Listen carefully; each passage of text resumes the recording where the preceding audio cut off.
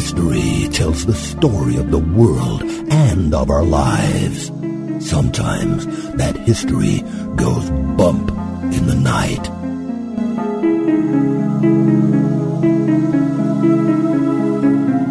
Broadcasting from the center of oddity and the supernatural in Central Florida, it's the History Goes Bump podcast. Hello, you spooktacular people. Welcome to this 58th episode of the History Goes Bump podcast. Ghost tours for the Theater of the Mind. I am your host, Diane. And this is Denise. And today we are talking about the Baker Hotel, which can be found in Mineral Wells, Texas. I've never heard of this city, Denise, have you? That one I have not heard of. Do you know why it's called Mineral Wells? Probably because there's minerals in the wells. Well, I'm sure they have minerals in the wells there, but it is because there's a lot of mineral water in the area. And where does water come from? A well. Or aquifer. Is an aquifer considered a well? No, that's a type of water in a bottle.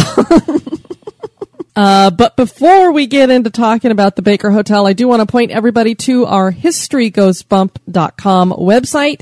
Has everything there you could ever want to know about the show, where you can find us on social media, including the brand new Periscope app, which some people are watching us as we are doing behind the scenes of this broadcast right now. And you can also find out where you can listen to us on the internet. Our archives are up on the website there. You can also subscribe to the newsletter there, and you can donate to the show if you would like to help us out in that way. We would greatly appreciate it. Denise, if they need to get a hold of us to maybe suggest some future shows or give us some feedback, where can they do that? They can do that at historygoesbump@gmail.com. And as a matter of fact, we did get an email from Stephen who let us know that he has some locations in North Carolina we need to check out, particularly when we go on our little road trip in 2016, Denise. Oh, that is fantastic. I love planning road trips. Yeah, so I'm going to get back with Stephen as well, too, because he's had some personal experiences and heard some personal experiences, and maybe we'll get him on the show to help share some of that with everybody else. You said North Carolina? North Carolina. Oh, that's cool, because we already know Charleston for South Carolina, so we're starting to get lots of spooky places. Exactly. We did our drawing, and we had a winner. Oh, yes, we did. And our winner was Bob Anderson. So congratulations to Bob. Yes, congratulations, Bob. Your History Goes Bump tee will be in the mail soon. And autographed copy of The Shattering. Which is Diane's book, for those who don't know.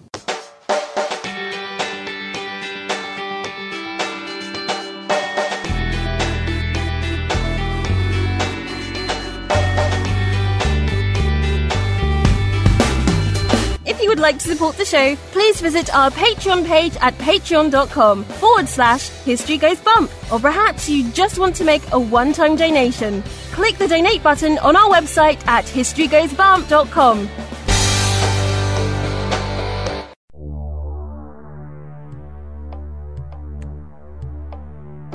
Welcome to this moment in Oddity History.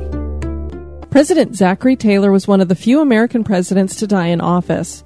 He'd been in office for a little over a year when he arrived back at the White House for dinner after a long day of festivities celebrating July 4th in 1850. He was hot and very hungry. He found a nice spread before him, and he hungrily ate raw fruits and vegetables like cherries, cucumbers, and corn, and drank down some ice-cold milk.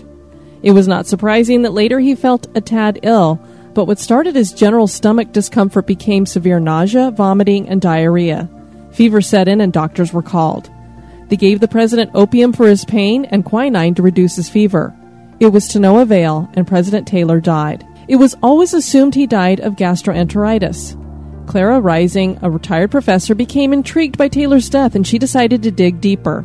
She soon came to believe that President Taylor had been murdered and that the culprit was arsenic poisoning. Back in the 1800s, there was no security at the White House like what we have today. The Civil War was about to erupt, and the country was angry.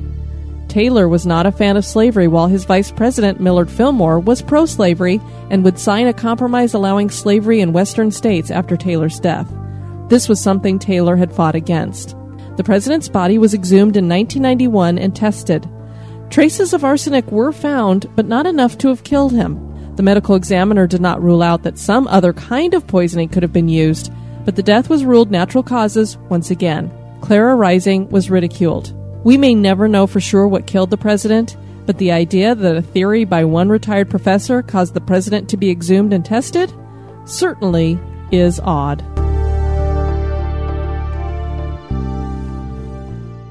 Are you afraid of the dark? This day in history. On this day, July 24th in 1411, the Battle of Harlow was waged in Scotland. This was the Battle of the Clans. A large region of northern Scotland was up for grabs named the Earldom of Ross. One clan was led by Donald, who was the Lord of the Isles, and the other clan was led by the Duke of Albany, Robert Stewart. Donald first marched to Dingwall and captured the Dingwall Castle during the Battle of Dingwall. The Earl of Mar, Alexander Stewart, gathered a force and met the Donald clan in Harlow. July 24th in 1411 was a Friday, and it was the eve of the Feast of St. James. Weapons used by both sides included swords, battle axes, short knives, spears, maces, shields, and bow and arrows. 900 of the Donald men were killed, while the Mar force lost 500. The battle was fierce, and history has nicknamed it the Red Harlow. Historians claim the Battle of Harlow was the hardest-fought battle that ever took place on Scottish soil. Most families lost their chiefs and every man in the clan. In the end, neither side was really a winner. The fighting over the area continued for centuries.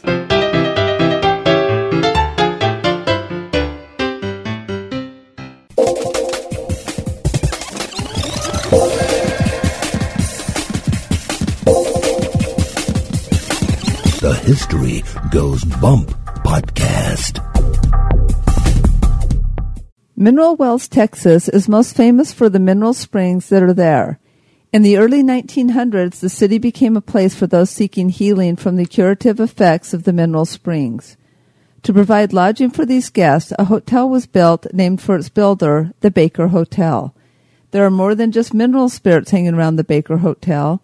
There are allegedly ghosts in this hotel. Join us as we explore the history and the hauntings of the Baker Hotel. 45 miles west of Fort Worth, Texas, lies the city of Mineral Wells. The city is smaller in population and retains the old-fashioned charm of years gone by in its downtown area. The city became known for the mineral springs that are there, and that's why the city was named Mineral Wells. It has long been believed that hot springs and mineral water have healing effects. Long before the white men discovered these healing waters, Native Americans were gathering in these places.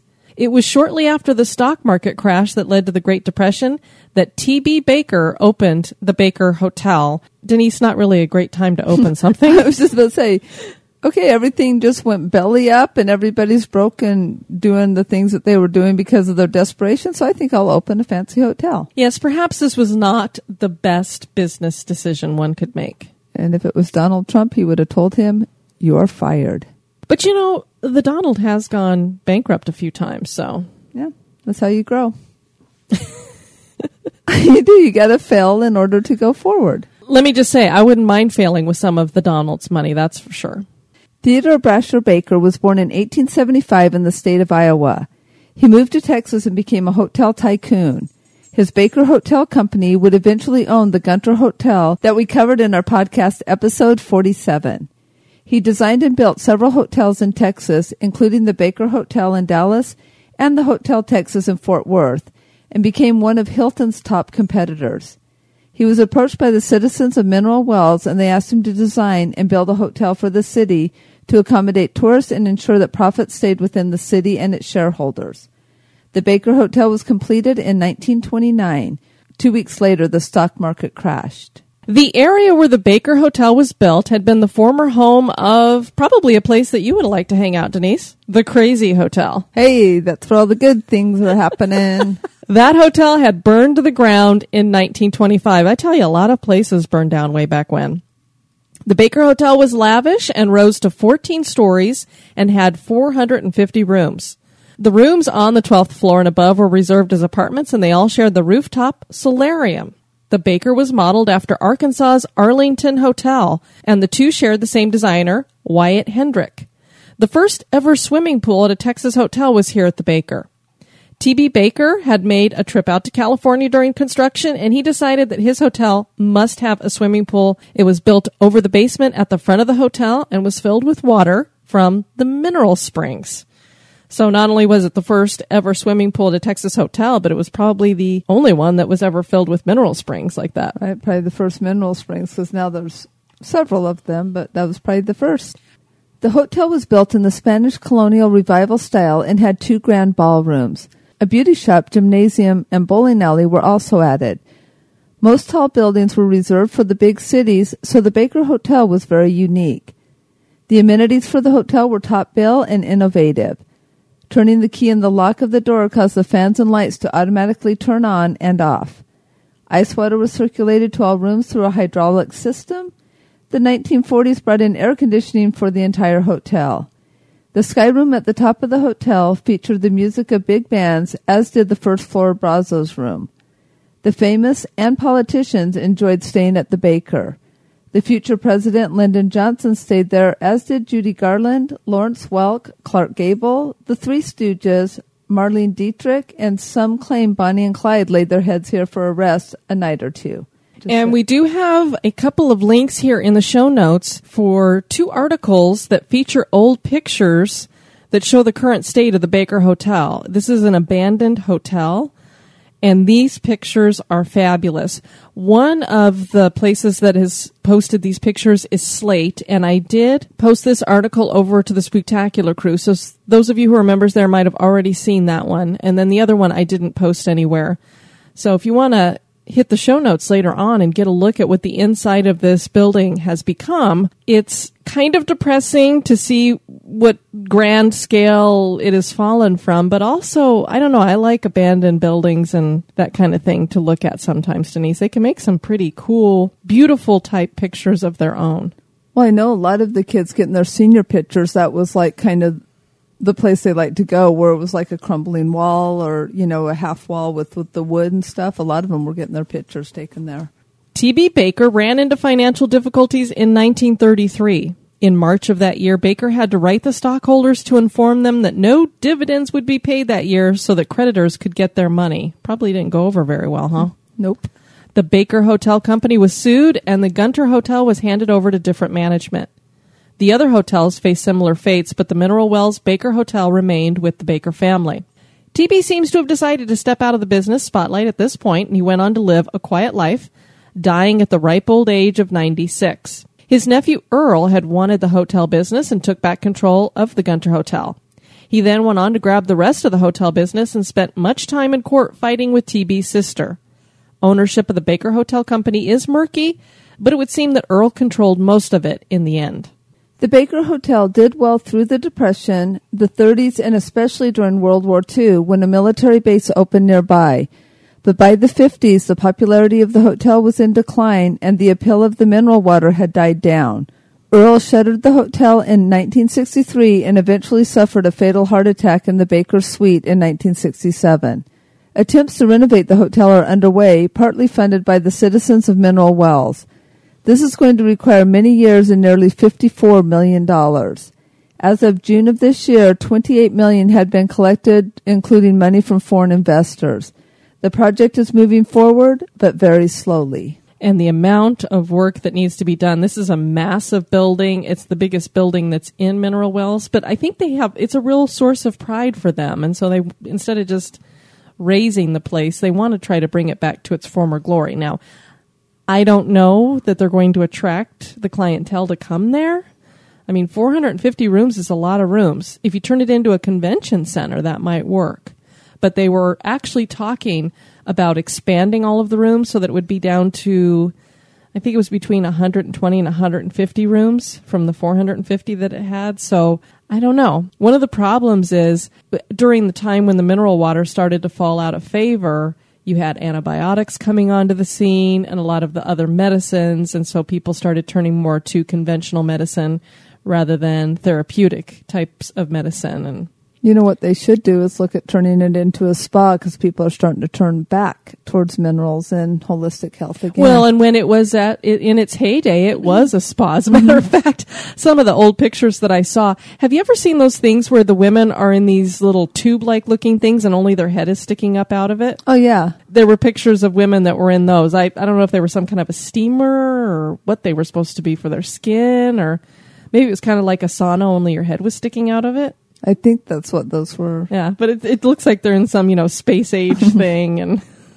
kind of cool. She's become a pod person. No, I haven't. Well, I was talking about the ladies in the pictures. Oh, okay.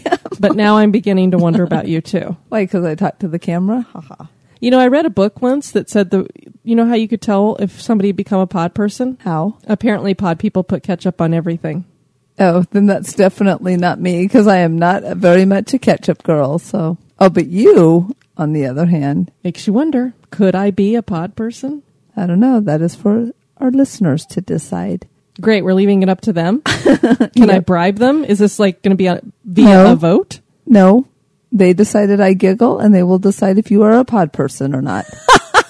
There's a little bit of a difference there, I think. There were many deaths at the hotel, and the spirits of these people seemed to continue on at the Baker. A woman who enjoyed the scent of lavender, which... Well, okay, I've got that in our laundry detergent, but it's not one of my favorite scents. Lavender is the best scent. Committed suicide in the hotel. She'd been the mistress of the hotel manager, who some claim was Baker himself. And he finally broke things off, admitting that the two would never be together. And so, of course, she was quite distraught. She jumped from the top of the building. The scent of lavender is detected in the hallways on occasion, particularly on the 7th floor. It is believed she had a room on this floor. A night porter saw her apparition for the first time in the 1950s. Maids would find glasses with lipstick on the rims in the woman's former room when no one had been staying in the room. That's always interesting. How do they wear lipstick when they're an apparition? And leave it, and where did she get the glasses? Well, the glasses might be in the room, because if it's a usable room. I room. guess that's true. I hadn't thought about that, but they could be wine glasses or champagne glasses. They didn't specify. Of course, this was way back when. Nobody's in that room now for sure. Right. One of the assistant managers of the building was named Ronnie Walker. He had several experiences. One evening, he heard the clickety-clack of high heels coming around a corner toward him.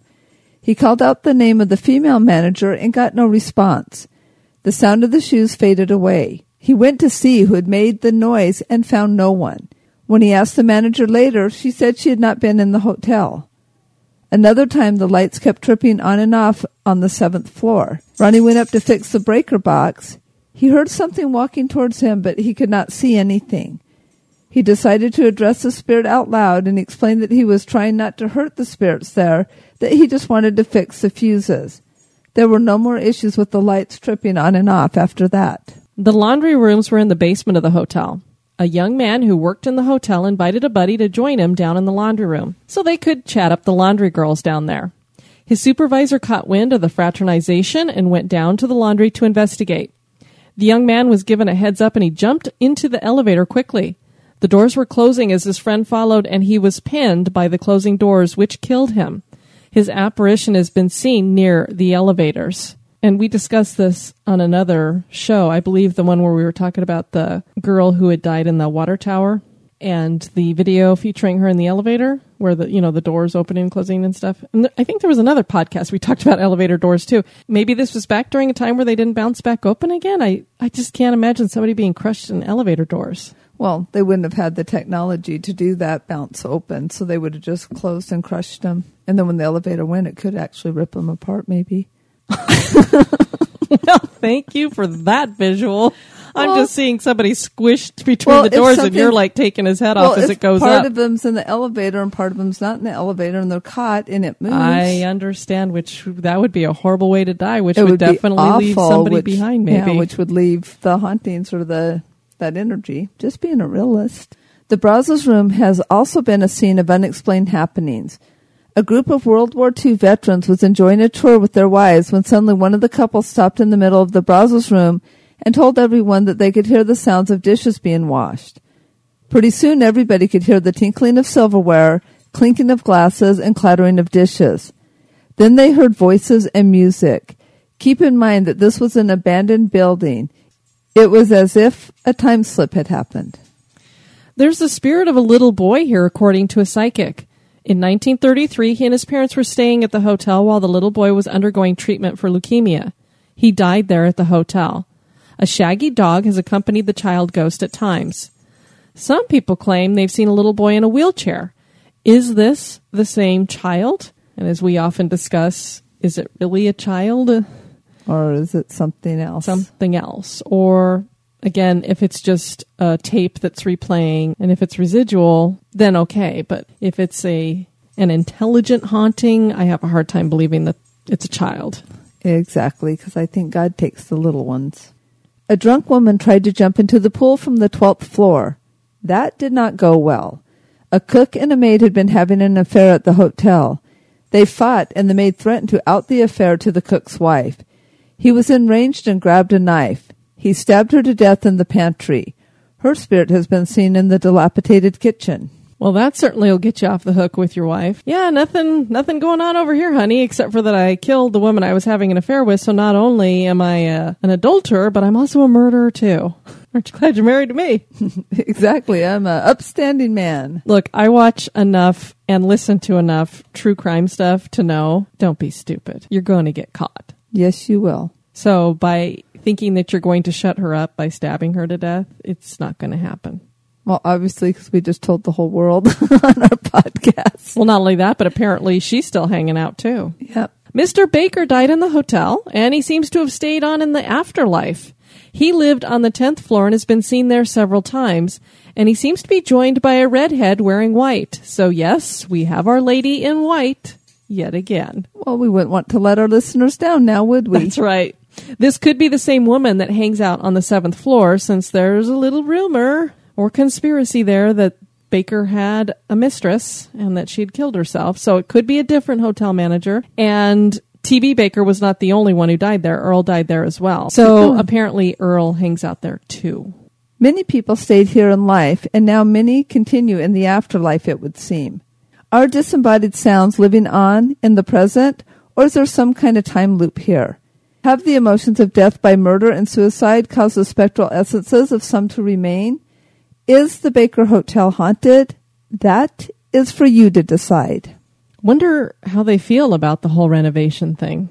And if they're going to like the way things they do, if they want it to be renovated.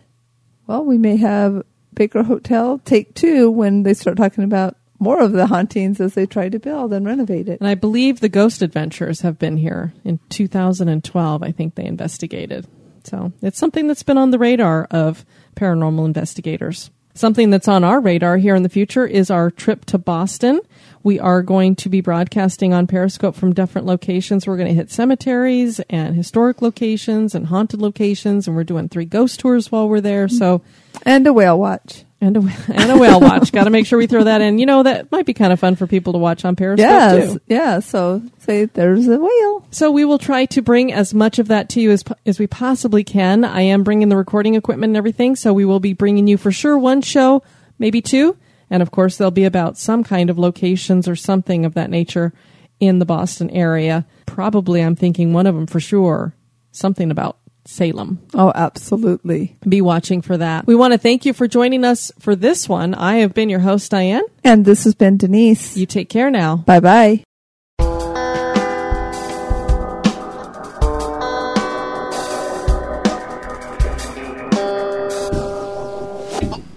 Hey, this is Christopher. And this is Joe. From the Curioso Podcast. And here at the Curioso, when we want to listen to ghost tours for the theater of the mind, we listen to the History Goes Bump Podcast.